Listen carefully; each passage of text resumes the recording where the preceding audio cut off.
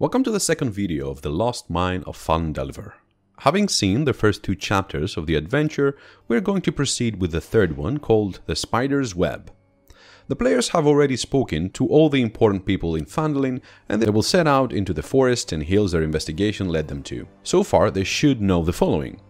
Sister Garael wants the players to seek out the Banshee Agatha in the ruined town of Conyberry and ask her about Bowgendle's spellbook. Darren Endermath wants the group to find out who is lurking near the Old Owl Well. Quailin Alderleaf has sent them to the old town of Thundertree to consult with the druid Radoth about the location of Cragmaw Castle and the Way of Echo Cave. Townmaster Herbin wants the orcs out of Wyvern Tor, and Sildar Hallwinter wants Cragmaw Castle found and also needs the whereabouts of his lost friend Gundred. Getting into the Spider's Web, depending on how the players want to proceed, they will head into the following important sites. First, Conyberry and Agatha's lair.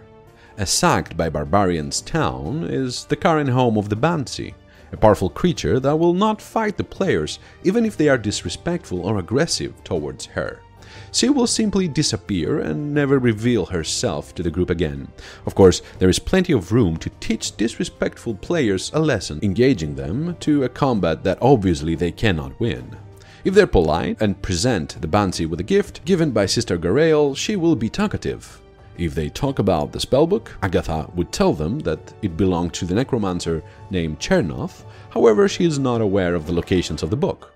Of course, the adventurers being adventurers might decide to ask something of their own. Being a powerful diviner, the Banshee will answer correctly any one question they might ask, be it relevant to the story or not. The second is the Old Owl Well, a ruined watchtower with undead creatures spotted. Is actually home to a mage who is exploring the site in hopes of gathering powerful arcane lore.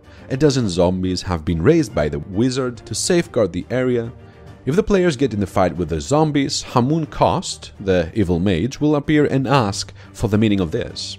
Kost is a red wizard of Thay, a land where wizards tattoo their bodies with their represented schools of magic. I do hope soon to do a video about the famous locations of Faerun and their lore, and Kost will be conversational as long as the players don't attack him. He needs something and the group seems like a good candidate for what he has in mind. He wants the orcs of Wyvern Tor removed, since they are standing to become a nuisance to him.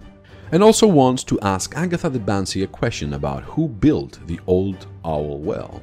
If the players have not asked any question to the Banshee before, they might help the wizard out. Otherwise, taking care of the orcs will do for him as well.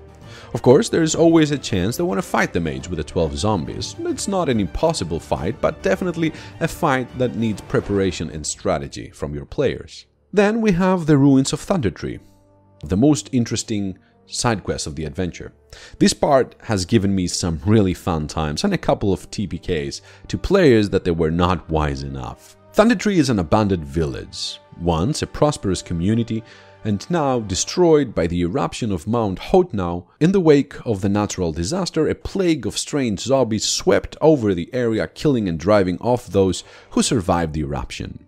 Here the group can find the druid Radoth and some cultists that are worshipping a dragon who wants to claim Thundertree for his domain. In the ruins, the players can find a couple of twig blights, some treasure covered in more twig blights, 4 ash zombies created by the eruption, the druid who has the location of the Cragmaw Castle but will not give out the Way of Echo Cave location as easily. If they're willing to prove themselves to him and chase off the dragon that is terrorizing the area, then he will most certainly share these secrets with them. 8 more twig blights, 2 giant spiders in a web-filled house, the dragon tower where a young green dragon named Venomfang has claimed, a couple of ash zombies, 5 more ash zombies, 6 twig blights, and 6 human cultists are found here. The cultist encounter is a really interesting one. The leader of the cultists will try to convince the players that they are here to kill the dragon. The players will have plenty of shots to catch them lying, but if they won't, something that a couple of my groups fail to do, they are willing to find themselves in a really bad spot. The cultist will take them to the dragon tower to kill the dragon, but when the fight erupts, the cultist will turn in the players and offer them as a tribute to him. So now the players will have the dragon and the cultist to fight. A poor position in the beginning here and some bad rolls might lead to a TPK, so be warned. Still, the face of your players when the leader of the cultist Fabric will turn to the dragon and scream just before he would supposedly attack him, "Oh great one, I bring you a sacrifice that fits your excellence. Bathe in their blood. Kill them all for Venom Fang," will be priceless. Then we have the Wyvern Tor. Marching on, the players will find themselves at the landmark known as Wyvern Tor. It used to be the home of some vicious wyverns, now cleared by brave adventurers. The Tor is currently the camp of a band of orcs and their ogre ally. The group can spot a lone orc on sentry duty at a cave that holds Brugor, Axebiter, and 6 more orcs along with a filthy ogre named Gog. Nothing of importance happens here, but I have found more often than not that some of my players would have some open business with orcs from their backstories, so this part can be easily adapted by you to work as a plot line for your overarching storyline. Finally, the group will find the location of the castle that holds the poor dwarf they are seeking, along with a salvageable castle for them if they manage to clear it from its vile occupants. There are plenty of entry points into the castle. Depending on which they pick, the players will deal with the following. If they're stealthy enough, the sentry goblins might not spot them.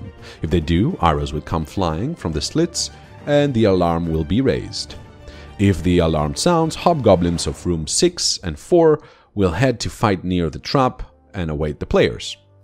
2 goblins in each of these rooms are waiting, and 3 more goblins in here. Sildur's gear can be found in this room, and 4 goblins are encountered here. 7 goblins with their leader Yeg are waiting in this room, and a Greek is hidden. 3 more goblin in filthy robes will worship Maglubiet, the god of goblins, and 2 more hobgoblins can be encountered. An owlbear is in prison here and can be taken advantage if used properly, otherwise a really difficult fight for the group will unfold.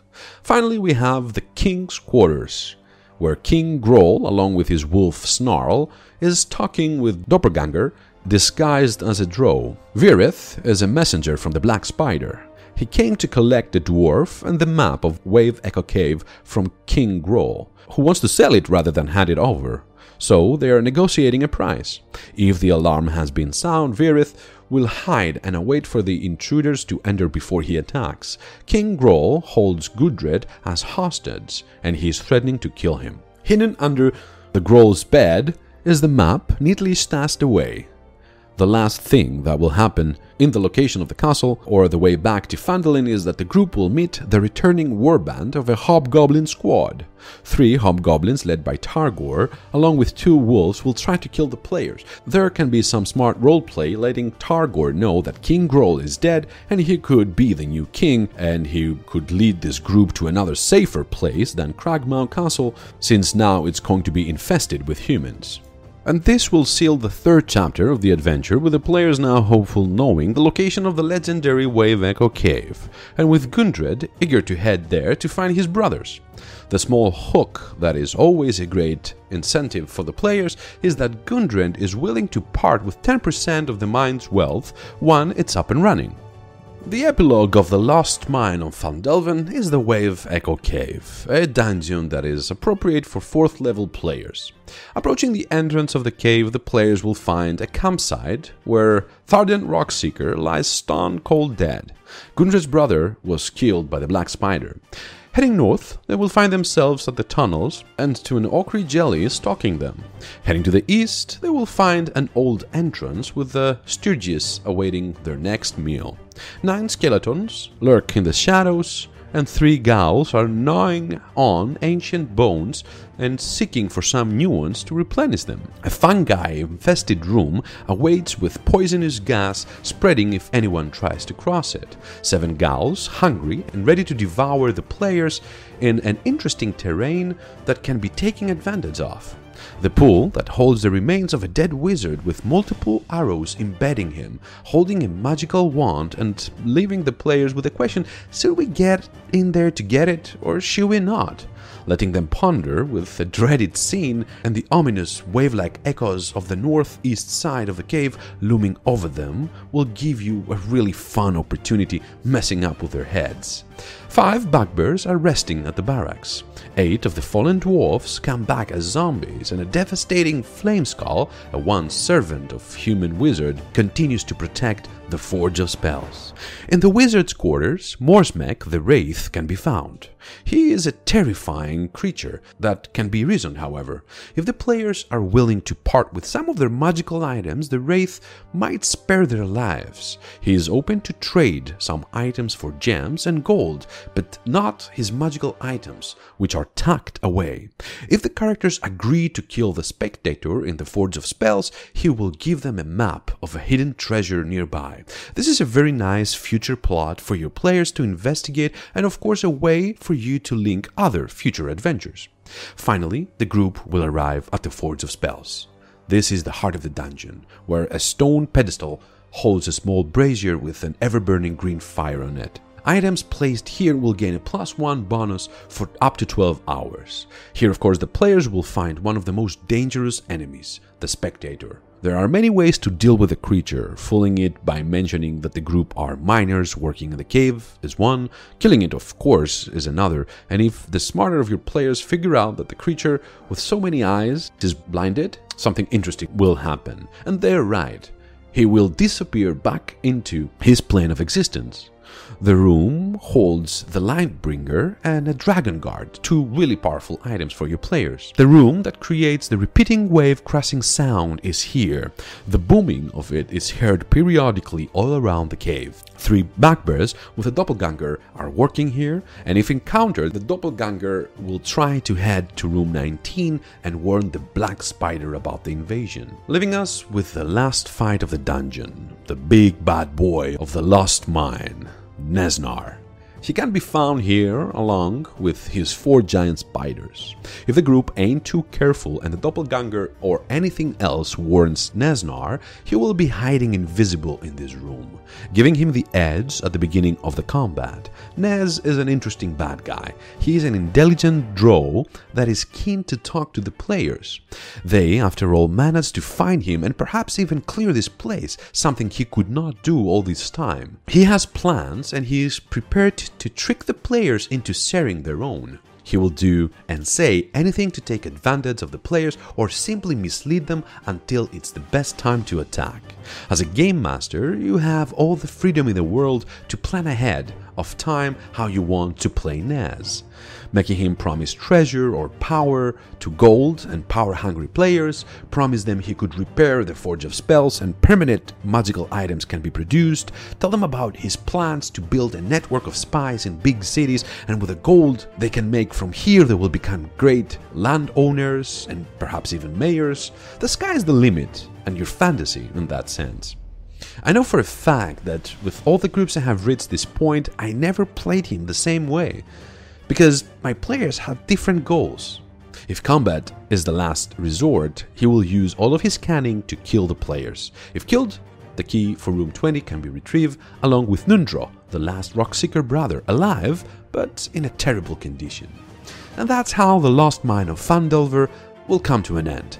If the players played their cards right, they will have killed the Black Spider and saved the Rockseeker brother. They will have cleared the cave and they are ready to get busy with the dwarves in a village that will be bursting with life. They have all the freedom to expand on the hooks they have, and of course a couple of locations to take as their own. They should be 5th level by now and ready to move on to their next adventure. Thank you for being here. I really hope this 2-part analysis of the adventure helped you gain a better grasp as a game master. I have no idea what my next video will be about, but I'm already diving into my dusty library to find out the right books for it. Until then, this was the RPG Lore Master, and welcome to my table.